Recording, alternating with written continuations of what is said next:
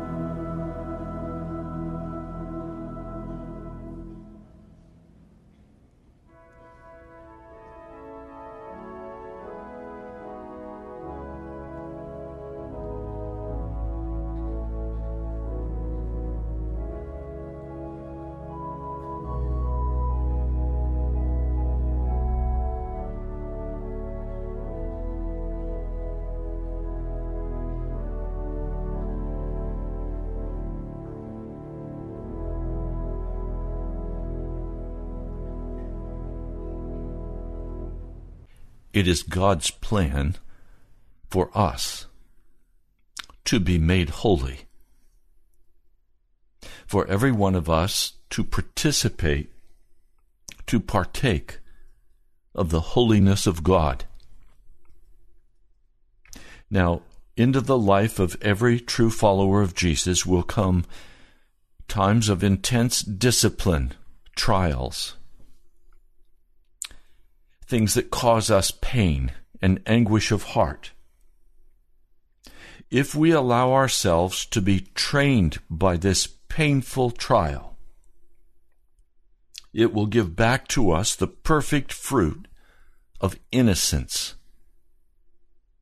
But if we reject those painful trials and in bitterness and anger or in self-righteousness make judgments about those circumstances and about the people involved, we will not be trained, and we will end up losing the kingdom of heaven. In the book of Hebrews, the 12th chapter,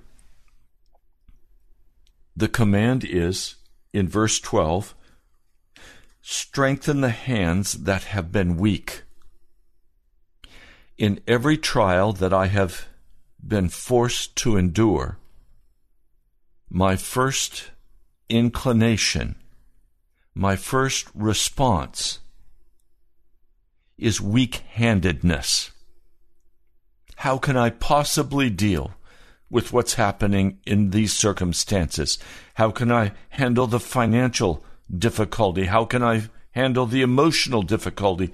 How can I deal with Jesus over this very painful situation that has come into my life? His command is, strengthen your hands. Secondly, strengthen your knees.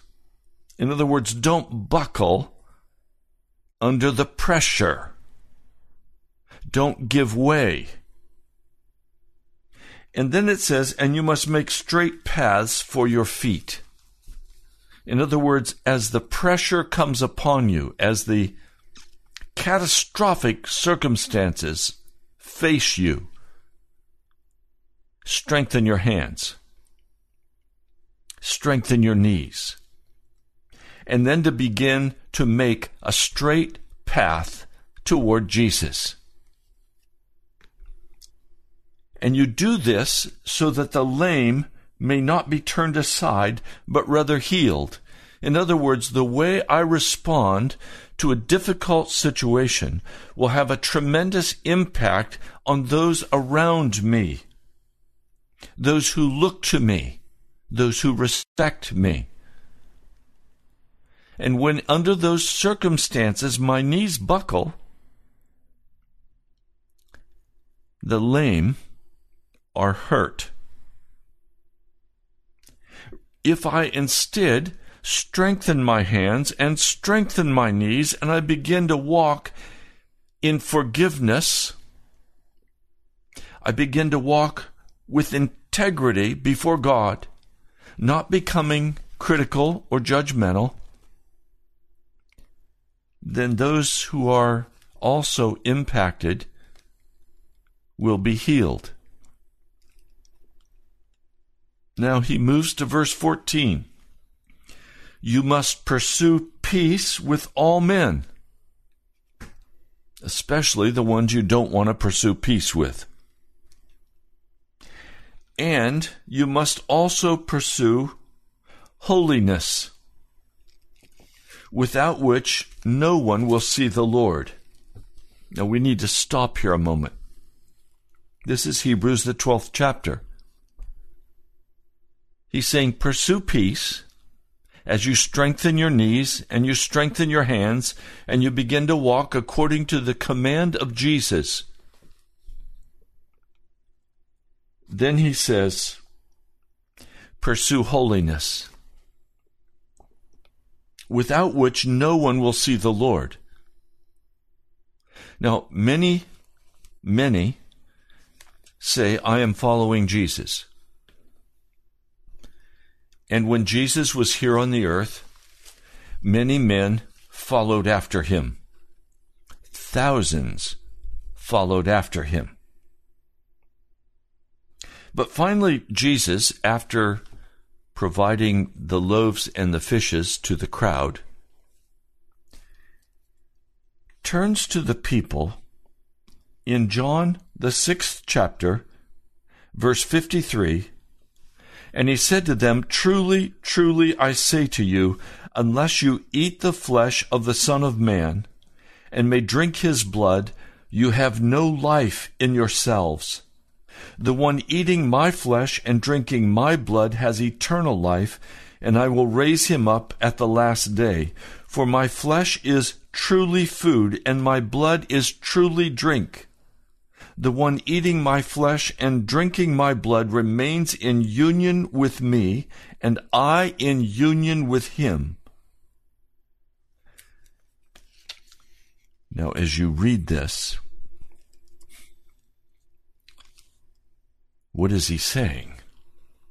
He's not speaking of cannibalism. No, he's speaking spiritually. Jesus is saying that he must become the total source of your spiritual life and your physical life. In other words, he's saying to his followers, you must begin to consume me spiritually. You will no longer consume the things of the world. You won't consume the opera, or the movies, or the sports. You will consume the flesh of Jesus Christ.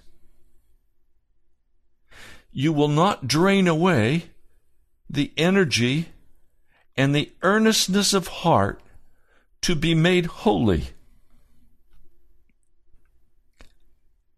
Now, in verse 60, many from among his disciples, after having heard this, said, "This word is hard.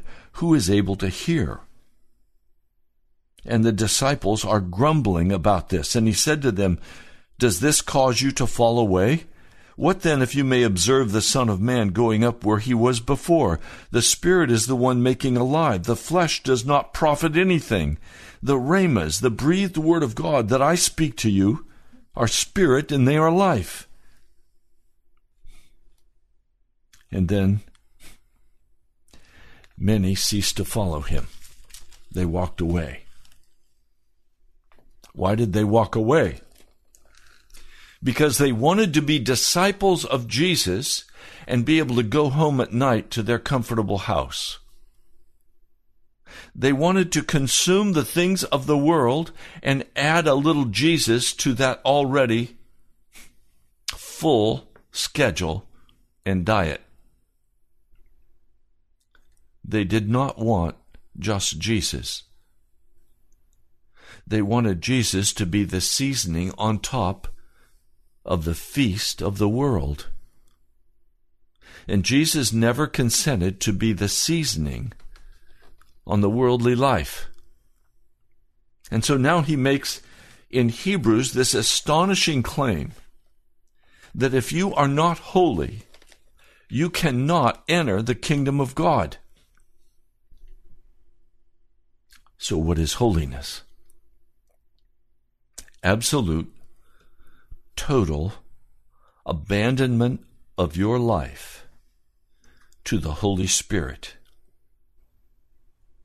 It is one thing to seek Jesus. It is now another thing to seek holiness in Jesus. I'm seeking the full holiness of Jesus. And I know that holiness does not come by white-knuckling it or trying hard.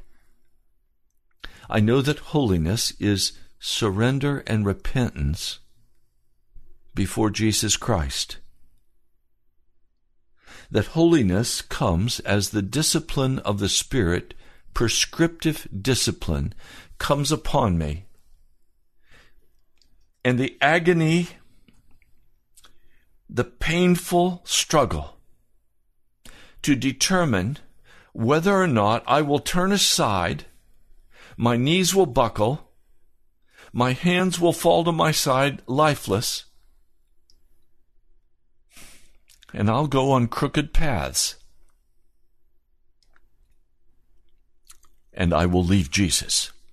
Oh, I won't leave religion. I won't leave necessarily my beliefs. I'll simply stop pursuing holiness. Stop pursuing that total abandonment to Jesus. Now, he continues, "See to it, lest anyone falling from the grace of God," that is, see to it that anyone who chooses not to feast just on Jesus, but to turn away and feast on the television, to feast on the things of the world, to feast on their own pride, to feast on their own righteousness. Anyone who falls from that grace of God needs to be very careful, because with that falling away will come a root of bitterness growing up inside of you that will cause trouble and defile many other people, not just you. And so he says, be very careful lest anyone be a fornicator or a godless person like Esau, who in exchange for one meal sold his birthright. For you must know that even afterward, desiring to inherit the blessing, he was rejected, for he found no place of repentance, although having sought it with tears. So Esau could not find repentance because he was unwilling to seek holiness. He wanted what he wanted, and he thought he could gain what he desired in a quid pro quo relationship where I will give you this and you give me that. And God will not play that game. And we find the story in Genesis, the 27th chapter. Isaac is old. His eyes are weak. He's almost blind. He calls Esau, his eldest son, and he says to him, my son, I'm now an old man, and I don't know the day of my death. Now, get your weapons, your quiver and your bow, and go to the open country. Hunt some wild game. Prepare me the kind of tasty food I like, and bring it to me to eat, so that I may give you my blessing before I die. Now the problem is, God had said that blessing would not belong to Esau, it belonged to Jacob. So now it appears that God's word will be thwarted, that God's word will be proven untrue, that Esau will receive the blessing of God. Well, what are they to do? Mama's got an answer to that. Rebekah calls her son and says, look, I overheard your father say to your brother Esau, bring me some game and prepare me some tasty food to eat, that I may give you my blessing in the presence of the Lord before I die. Now, my son, listen carefully and do what I tell you. Go out to the flock, bring me 2 choice young goats. I will prepare some tasty food for your father, just the way he likes it. Then take it to your father to eat, that he may give you his blessing before he dies. And Jacob says to Rebekah, but my brother Esau is a hairy man, and I'm a man with smooth skin. What if my father touches me? I would appear to be tricking him, and would bring down a curse on myself rather than a blessing. But his mother has all the answers. She says, don't worry. Let the curse fall on me. Just do what I say. Go and get them for me. So he went and got them and brought them to his mother. Okay. Jacob refused to pursue holiness. This is the issue. He would not abandon himself to the God of heaven. Instead, he abandoned himself to the advice of his mother in order to gain what he desired to gain. So he was in the management of his own life. Do you understand? You cannot have holiness with God and manage your own life. That is an oxymoron. It is an opposite. You cannot walk in the dark and walk in the light at the same time. It's either dark or it's light. Light and darkness don't mix. Light destroys darkness. Jacob is now faced with, I know God said this. I know my father's going to give it to my brother. Now, how do I manage this situation? And Mama has the answer. And he's willing to go along with Mama. He does not say to Mama, but God promised it to me, and surely God will stop this blessing, and he will give the blessing to me because he said he would. He doesn't take that position. Instead, he moves into action. He does not pursue peace. He does not pursue holiness. He pursues managing his own life through his mama. The food is prepared. He takes it in before his father. His father says, Who are you? Who is it? He said, I am Esau, your firstborn. Do the ends justify the means? No, no, no, no. How can they? Is God in charge of your life, or are you in charge of your life? Now, after all, what Jacob wanted was only what God had promised. Mama wanted Jacob to have what God had promised her. Is that wrong? No, that's not wrong. We have a right to ask God to give us what he's promised. The question is, what are we willing to do to get what we want? Will we sin against God to get what we want? Now, many of you listening to this broadcast, if I could speak with you one-on-one, and if I were to say to you, please tell me, is there anything in your heart that is in rebellion against God? Many of you would say yes. Yes, I have issues in my life and I'm working on them. You're playing a Jacob and Rebecca. You're managing your own life and your own sin. And you think you can squeak out of your sin somehow when you die. You will not be able to. If you do not have holiness when you die, you will not gain holiness. Holiness is only to be gained in this life, and it is to be gained in only one way: to make a straight path. Well, Pastor, how do I make a straight path? You make a very conscious decision that you will pursue holiness with all of your heart, and you will leave behind all sin and rebellion. This is not a decision that takes a long time to make.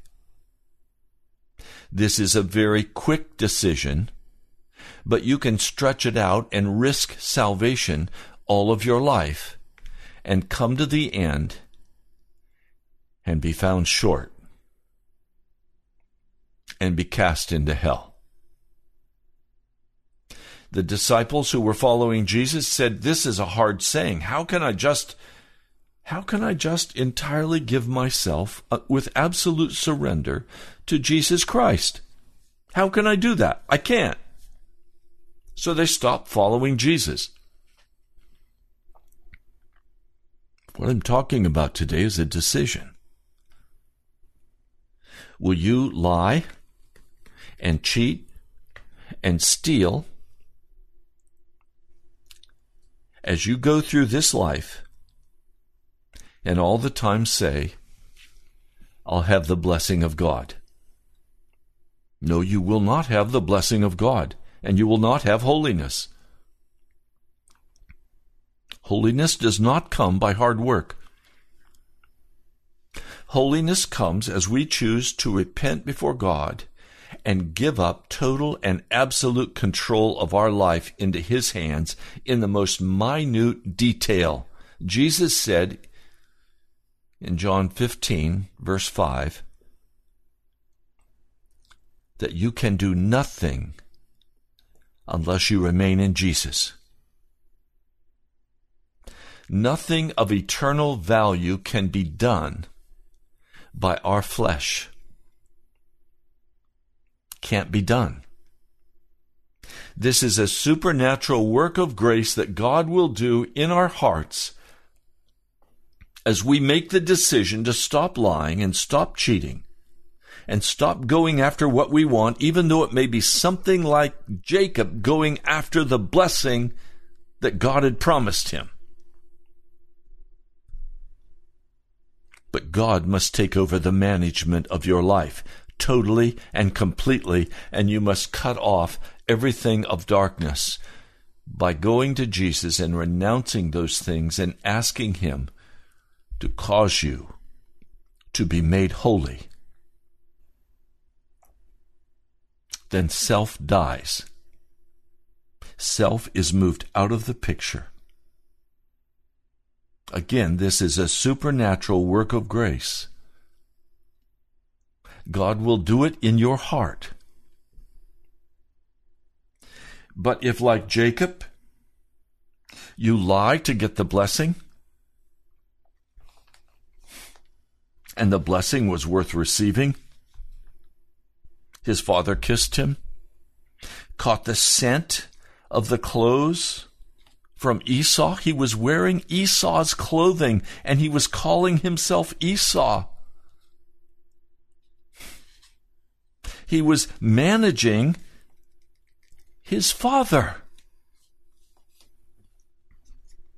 Who or what are you trying to manage? And what would happen if you stopped keeping all of those plates in the air and you let them all crash and you said, from this moment forward, I give myself entirely and completely to the control and power of the Lord Jesus Christ. I will receive from his hand only what he chooses to give me. I will not reach out and grab anything for myself.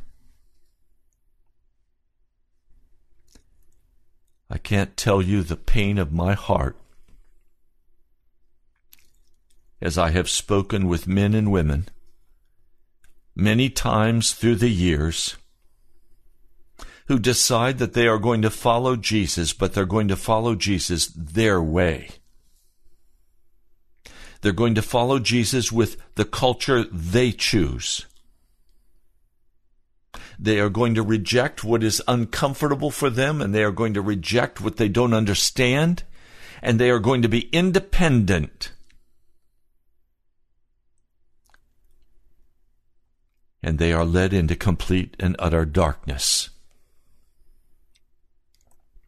because they did not make straight paths for their feet, their weak hands, their weak knees, caused a root of bitterness to grow up in many other hearts, and they harmed many because they would not give themselves completely, absolutely into the hands of Jesus. They thought they had to continue to maintain control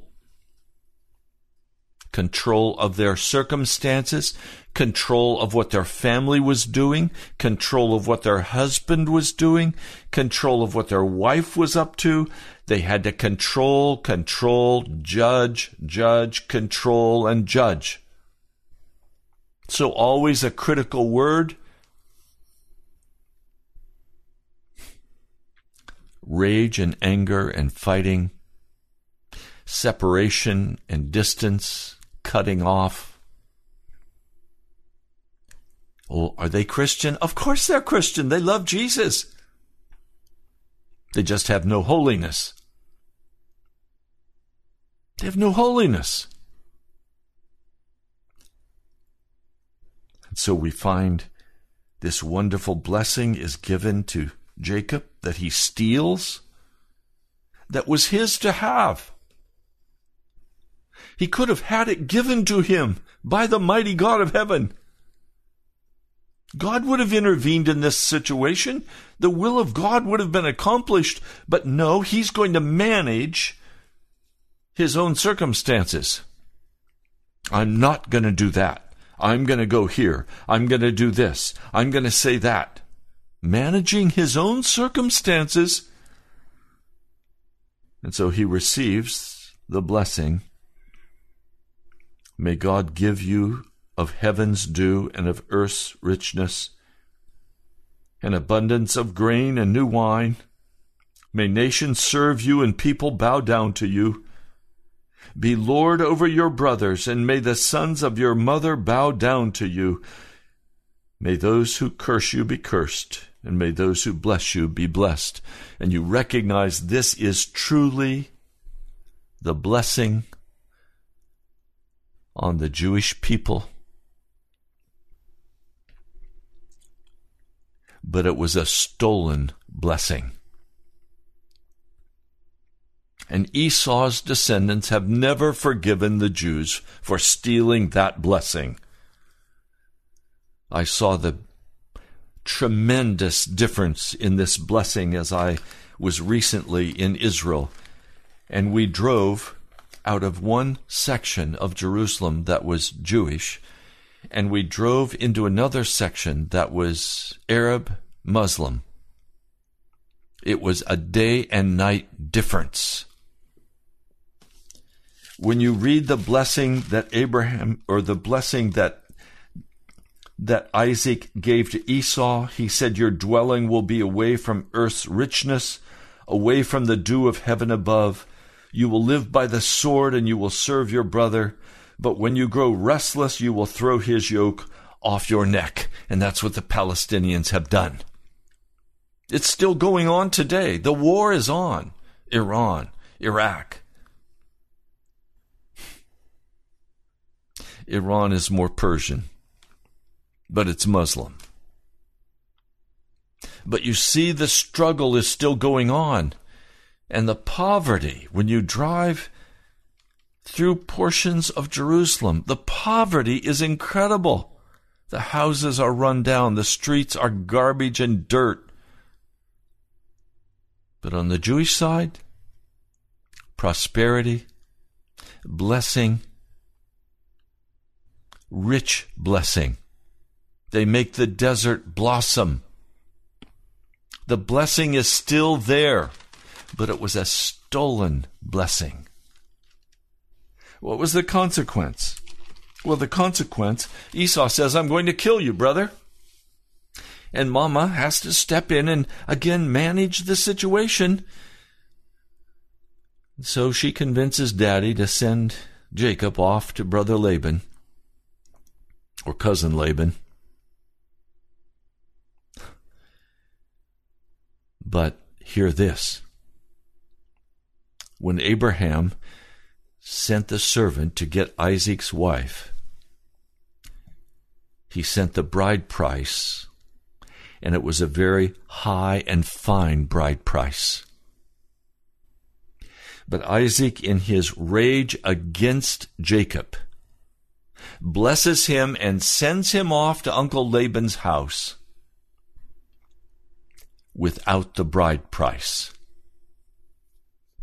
And so he arrives, he falls in love with Rachel, and he spends the next 7 years earning the bride price. Then he is deceived, and he has to work another 7 years, 14 years of labor to gain his bride. Uncle Laban is a bitter taskmaster. When we refuse to walk on straight paths, and we create a bitter root to grow up and defile many, when we make the lame stumble, there's going to be a price to pay. there's going to be Uncle Laban in the wings.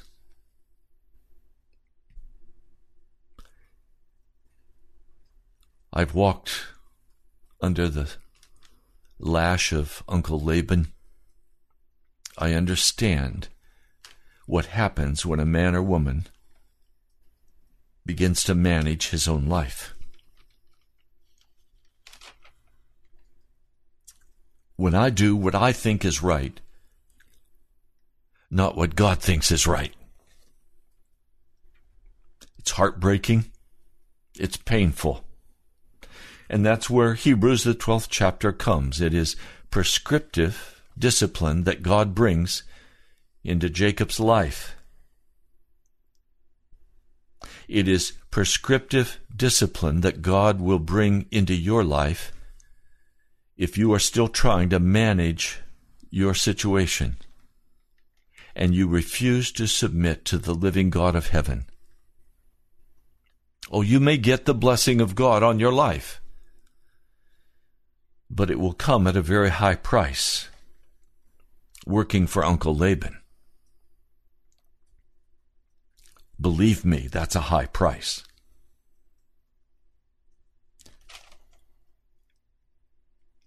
Now, as he is leaving under the threat of being murdered by God because of his sin, God has mercy on him. I'm very grateful for the Lord's mercy. He lays down. He doesn't even have a camel with him. He doesn't have a camping outfit that he's loaded on the back of a donkey. He's just walking, carrying everything he has. And so he stops for the night. When the sun sets, he's out in the desert. And he takes a stone and he puts it under his head and probably puts some cloth over it and lays down, and immediately he's asleep and he has a dream. And he sees a stairway resting on the earth with its top reaching to heaven, and the angels of God are ascending and descending on it. We know from the New Testament that stairway to heaven is Jesus Christ. And there stood the Lord. And he said, I'm the Lord, the God of your father, Abraham, and the God of Isaac. I will give you and your descendants the land on which you are lying. Your descendants will be like the dust of the earth, and you will spread out to the west and to the east, to the north and to the south. And all peoples on earth will be blessed through you and your offspring. I am with you and will watch over you wherever you go. And I will bring you back to this land. I will not leave you until I've done everything I promised you. Jacob is immediately awake. And he says, surely the Lord is in this place. I was not aware of it. How awesome is this place? This is the gate of heaven. Well, he goes back to sleep, and the next morning he makes a vow to God. If God will be with me and will watch over me on this journey that I'm taking, and will give me food to eat and clothes to wear so that I may return safely to my father's house, then the Lord will be my God. Really? You're going to do a bargain with God? You're going to tell God, if you will give me my clothes to wear and my food to eat, then you will be my God? And you know what else, God? If you're going to do all this wonderful stuff for me, I'll give you 10% of my money. Really? You think God wants your 10% when he owns the cattle on 1,000 hills, when he owns the whole earth?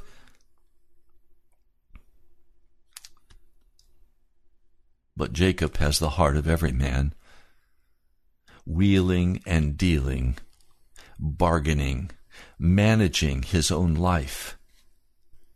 God has spoken the absolute word over his life. But in his puny little way, he has to step into it and mess it up by trying to make a deal with God. Please hear me. You cannot make a deal with God. God has offered you the gift of holiness, the gift of righteousness. Now, you can struggle the rest of your life to try to gain a little partly bit of righteousness and holiness, and you will never see the kingdom of heaven. You will be one of the foolish virgins that he will say to you, "Depart from me. I don't know who you are." You cannot manage your own salvation. You cannot manage your own affairs, even to and including the clothing you will wear and the food you will eat. You cannot make a religious bargain with God that's going to take you all the way into that celestial city at the end of the narrow path. So again, I say to you, you have to make a decision. Will you immediately today leave your sin? Will you today make a decision to leave your sin? Will you repent today for all of the sin in your heart? And what is sin? Lawlessness. Being in charge of your own life is the very essence of sin. Satan wanted to lift himself up and sit on a throne, to be like God. He told Adam and Eve, "If you eat this fruit, you will be like gods. You will determine what is right and what is wrong. You be in charge of your life. God is withholding from you." Will you make a decision today, right now, to seek holiness with all of your heart, to leave your sin, to give God full authority over your life? Will you pray that right now? Will you bow your head right now and say, "Jesus, I renounce my sin. I cut it off in your name, and I give you full and absolute control over my life. I'm not going to be in charge anymore. You be in charge, Jesus, and I will receive from your hand only what you choose to give me."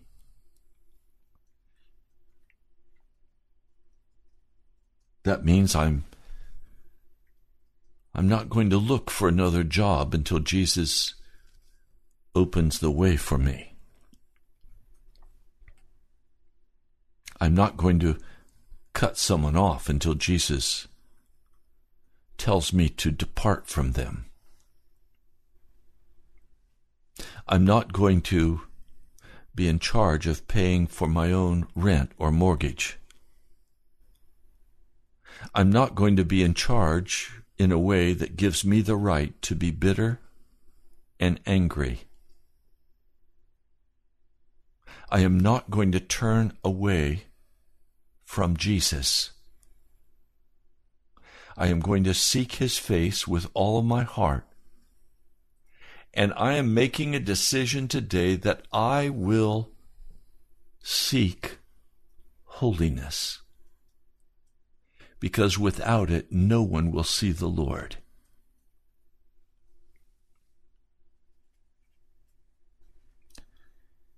Now, Jacob went through some very difficult times. But finally, after some years, he's able to begin building his own herd at the command of God. And then he makes a decision that he's being told by God, and he allows God to manage this. He's going to go home.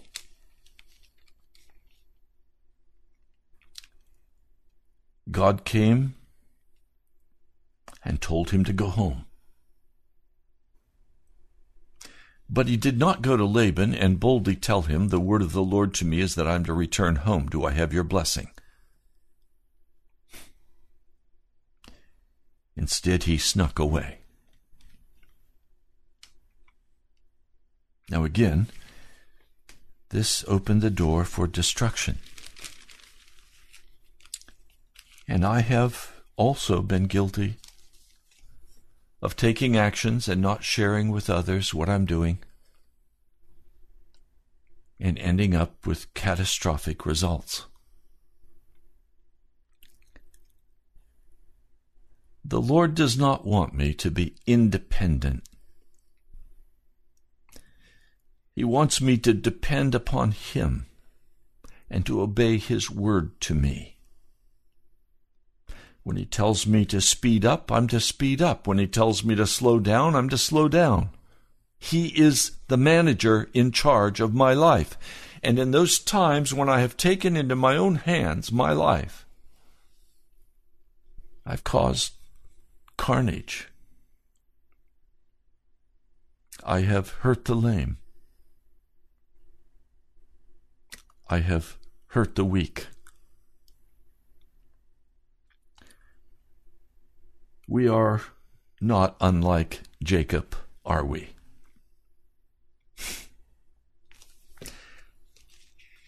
Now, Laban pursues him, but it's not Laban he needs to fear. As he goes on his way toward home, we find in Genesis, the 32nd chapter, that he is met by the angels of God. And he says, this is a place where there are two camps. There's the camp of God and there's my camp. So Jacob sends messages to Esau saying, I'm coming home. I've been staying with Laban. I have cattle and donkeys and sheep and goats, and he tells him everything he has so that Laban will not think he's coming to take something of Daddy's.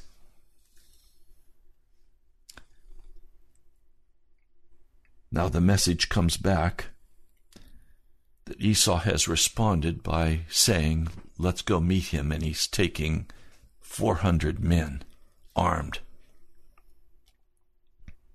Jacob is in great fear, exceeding distress. When you think everything you have is about to be destroyed, great fear rises in your heart.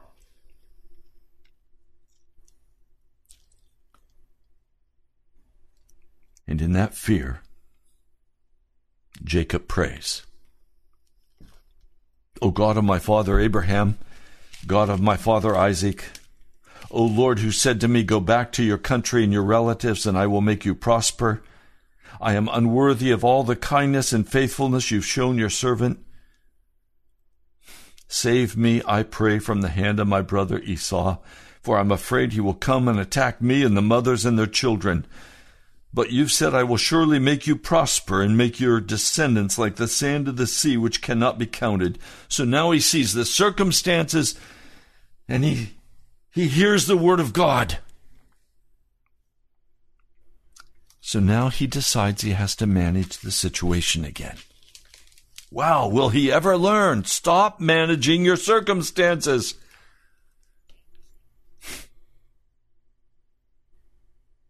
Amazing.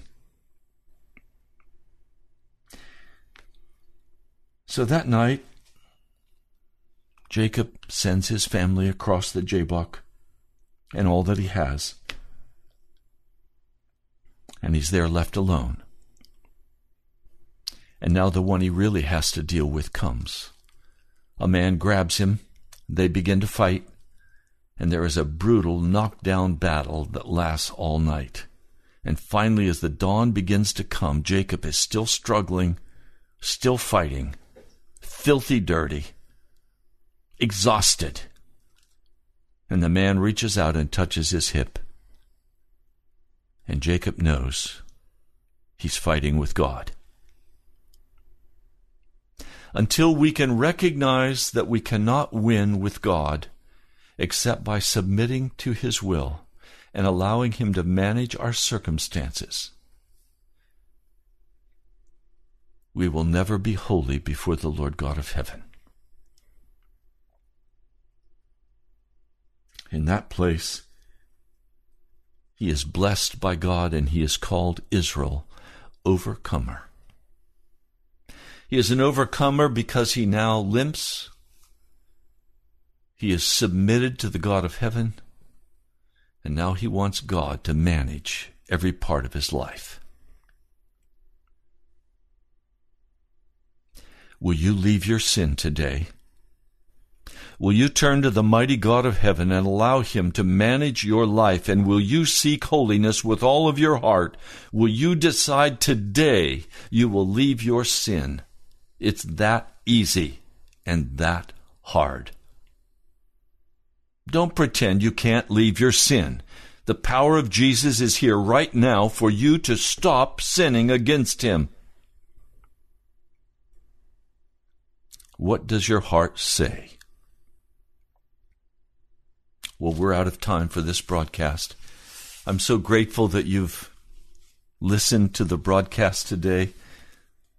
I pray that the Holy Spirit will convict your heart and cause you to decide to seek holiness,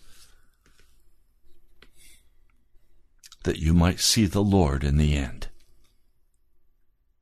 Now, I ask you, please, at the prompting of the Holy Spirit, would you give to help sustain this broadcast on the air? You can give by going to the nationalprayerchapel.com. nationalprayerchapel.com. There's a donate button. You can give via PayPal with your credit card, or you can write to me at the National Prayer Chapel, Post Office Box 2346, Woodbridge, Virginia 22195. Let me give you that address again, and I can't thank you enough, brothers and sisters, who have been helping to support this broadcast. You have sacrificed. I am so grateful. Some of you give $10. The smallest gift, I think, was $3 in dimes. Others of you, I'm praying, will give a large gift of $5,000. Write to me at the National Prayer Chapel, Post Office Box 2346, Woodbridge, Virginia 22195. You've been listening to Pilgrim's Progress. I'm Ray Greenley, pastor of the National Prayer Chapel. God bless you, my brother, my sister. I pray today you have decided in your heart that you will leave your sin and that you will seek holiness with all of your heart. God bless you. I love you. Jesus loves you. I'll talk to you soon. With great joy, now unto Him who is able to keep you from falling and to present you blameless before the presence of His glory.